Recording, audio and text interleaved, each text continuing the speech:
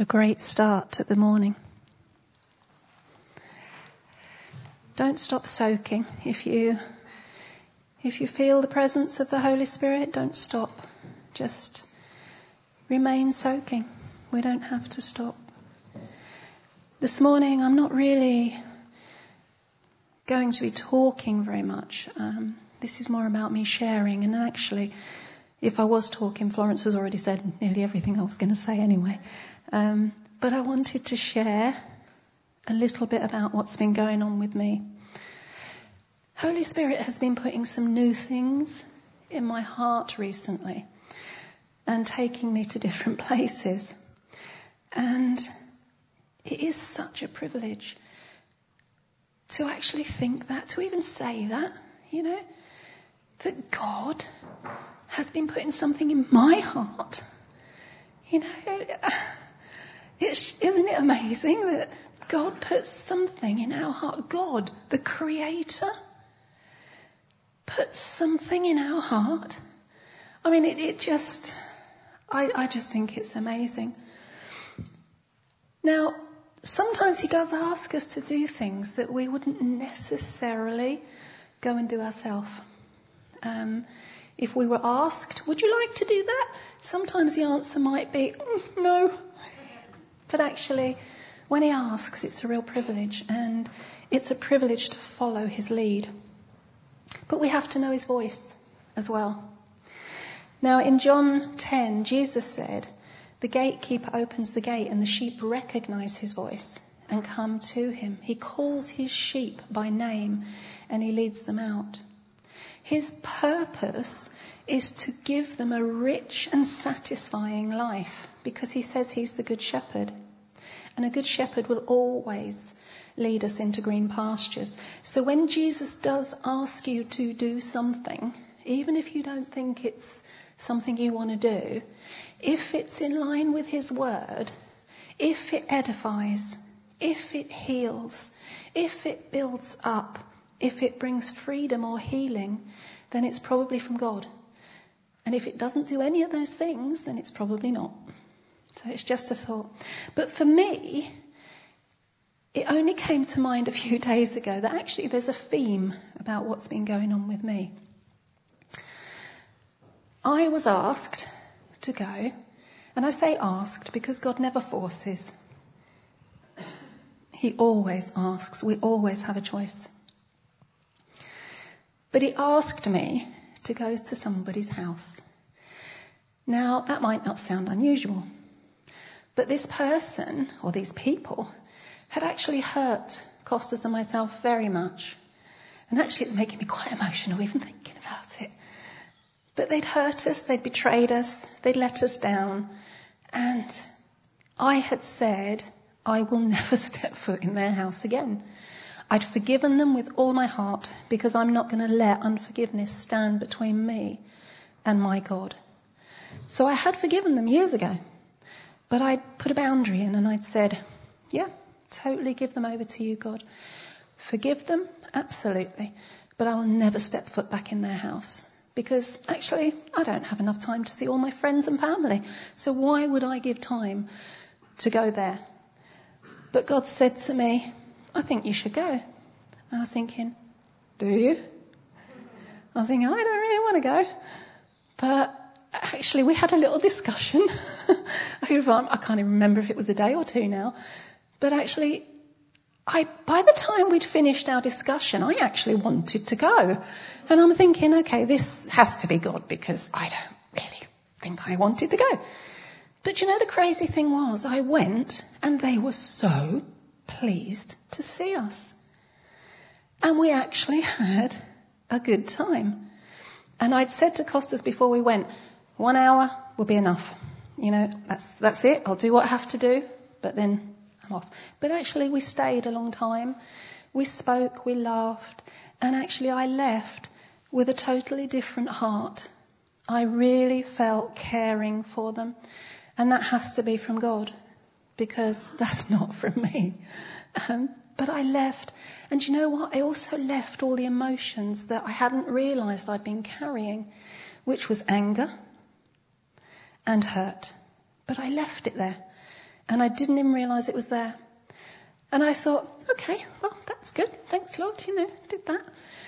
And then he pointed me to someone else. And I thought, oh, okay. Now this person, I can't even begin to tell you how much trouble over our life that they had caused through the years. And years ago, the Lord had asked me to forgive this person. And I did. That was harder, but I did. And I said, fine, Lord, if you want me to forgive this person, I will forgive this person. Then God said, will you bless her? And I thought, ooh, now that's taking it a little bit too far. But I thought, do you know what? If you're telling me to do it, then yeah, bless her. I totally give her over to you. Bless her. And boy, did he bless her. And I said, God, I didn't mean that much. Because when we pray for something, God answers. And he really did bless her. And I thought, okay, that's fine. That's up to you. But that's fine. But over a couple of years ago, nearly a couple of years ago, she lost her husband. Now, even though I forgave her, it was a very similar thing. I didn't want to spend too much time close to her. But actually, this year when I saw her, God put such a compassion in my heart towards this woman that I've been praying for her. And I mean with love, with real love. It's so amazing. That might not sound amazing to you, but if I could go on about the story, but there's no point. But for me, that is amazing. And the Lord's now put somebody else in my heart. And what I've realised is this is a time of reconciliation. It's a time of making things right because we're moving into a new season. And there can't be anything that we're left holding. Even if we've forgiven somebody, we may be holding hurt. We may be holding anger. We may be holding anything. But you know what? We can't. We can't because we're moving into something new. And what I've realised is with reconciliation comes humility, because it takes us to be humble, to say, fair enough, God, I'll do whatever you want. Now, Jesus loved his people, didn't he? He loved everyone. If he didn't, he wouldn't have come down. And like Florence said before, God sent Jesus. He died on a cross. He rose again. He suffered. He suffered. When we humble ourselves and we listen and we are led, we become more like Jesus. We become examples of the gospel. Did you realise that? I didn't, until I put it all together and sat there. We have all fallen short of the Lord. In other words, we've all committed some kind of sin, even if it's telling a lie. And if you're sitting there saying, oh, I've never told a lie, then you're lying now. And somebody told me that the other day, and I thought, I'm going to use that. That's brilliant. But what I thought is, I wonder if when we sin, we hurt the Father's heart. It's an interesting thought, isn't it? But when we ask for forgiveness, he's quick to forgive. In Luke 5:20, we're told that when Jesus was teaching in a crowded room, that some friends of a paraplegic lowered him through the roof because they wanted to get him closer to the Lord. And what did the Lord say? He said, friend, your sins are forgiven. If Jesus can forgive our sins, what right have we to hold on to anything anybody has done to us? And there are some bad things out there. I get that. I realise it. But don't let that sin become between you and God. When we humble ourselves and we hand that over, God will take that away and he will come closer to you. So the question is, are we ready to humble ourselves? Because it is about us. That person who's harmed you may not know how much you're holding may not know the anger or the hurt that you're holding. It's only affecting us. So actually, when we give that to God, we're removing anything between us and God. Now, Jesus spoke a bit about humility when he talked about going to a wedding feast, and he said, don't think of yourself as higher than you actually are. Don't go and sit in the best seats, the VIP seats, because actually the bridegroom might come along and ask you to move, and that would be quite embarrassing. But he said instead, go and sit in the back seats, the normal seats, and maybe that bridegroom will come and ask you to sit in a VIP seat. He's saying, let's not lift ourselves up, but allow him to do it. And that's what it says in James 4:6. God opposes the proud, but shows favour to the humble. Humble yourselves before the Lord, and he will lift you up.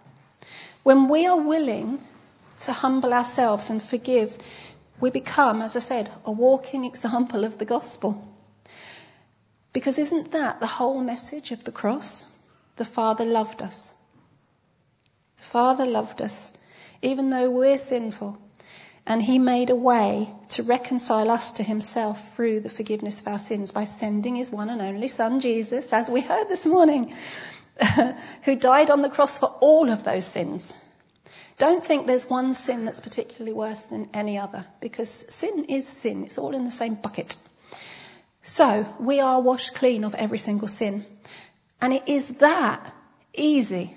It's that easy. Humanity often tries to make it very difficult, don't they? Can't be that easy. You know, God doesn't know me. Yeah, he does. He made you.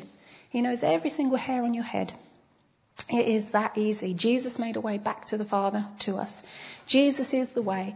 Jesus is the truth. Jesus is the life. Jesus is the Son of God. And the Father said of him in Matthew 3:17, and loads of witnesses to testify to this, this is my beloved Son in whom I truly am well pleased. So to receive forgiveness, and this is more for people online because I know you guys, but all we have to do to accept Jesus as our Saviour is to ask him. You see, we can't work for forgiveness. We can't earn points because everything's already been paid for. You can't say, okay, if I do this and if I do that and if I do that, he might do that. He's already done it. So all we have to do is say, please, Jesus, I accept you as my Saviour. I repent of my sins. Take them away, and I accept you as my Saviour. And the thing is, we don't know what tomorrow brings. So don't wait. If you're watching online, don't wait. If you've just prayed that prayer, by the way, you can actually contact a local church, join a church, or you can contact us on slough@riverchurch.org.uk, and we would love to pray for you. But for those of us here, I would like us to spend a little bit longer with the Lord this morning and humble ourselves. We're going to play another worship music, but I want you to spend time and I want you to ask, is there anything, Lord, that I need to do? Is there anything standing in the way of stopping me moving forward? 2 Chronicles 7:14 says, if my people who are called by my name will humble themselves and pray and seek my face and turn from their wicked ways, then I will hear from heaven. I will forgive their sin and I will heal their land. As Costa said this morning, we hear some things about our land at the moment. But this land belongs to Jesus. This land belongs to Jesus. You belong to Jesus. You are the light of the Lord. You are the light. I am the light. Because we have Jesus in us. We have the Holy Spirit in us. And if you don't believe that, believe it. The Lord is in us. We are the light of the world. And we can't just come here on a Sunday morning. We have to go out. And we heard from Dorothy last week how she'd been really brave and she'd done something and gone out and prayed for somebody. Great. Because that's what we're supposed to be doing on a daily basis. If we get the chance, we need to tell people out there that Jesus loves them. Because this land belongs to the Lord. And sin is trying to take over it. And sin does not come from God. Sin comes from the enemy. And the enemy has no rights. This is a Christian country. Do you know why it's a Christian country? Because God so loved England, Scotland, Wales. He loves this country. He loves every person in it. Even people of other religions. He doesn't care. He doesn't care. What he is, a jealous God. But he loves their heart. He loves their soul. This isn't about now. This is about eternity. God loves every person in this country. And we need to be out there praying for them and telling them that God loves them. Because half of them don't know.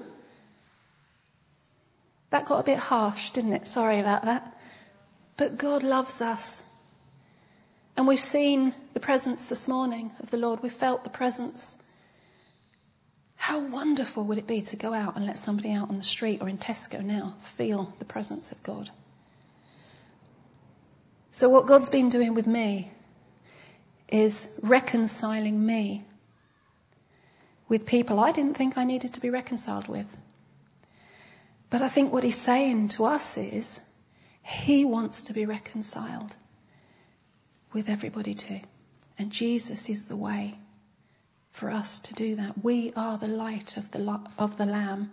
We are the light. And if we shine, we can help others reconcile with our Lord. Let's pray.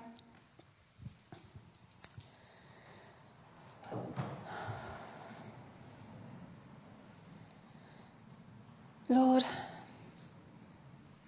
thank you for your word. Thank you for your presence. Thank you that you are the Lion and the Lamb. You are almighty, but you are humble. You lift up the humble. You oppose the proud. Father, I pray this morning that you take each person here in a deeper place with you.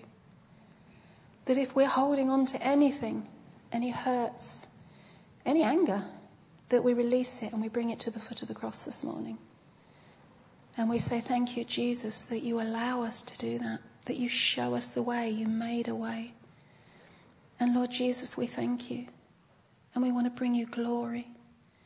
We want to bring all honour to you, Jesus. We gather here to praise you, to worship you, to come together as a group and glorify your name. So thank you, Jesus.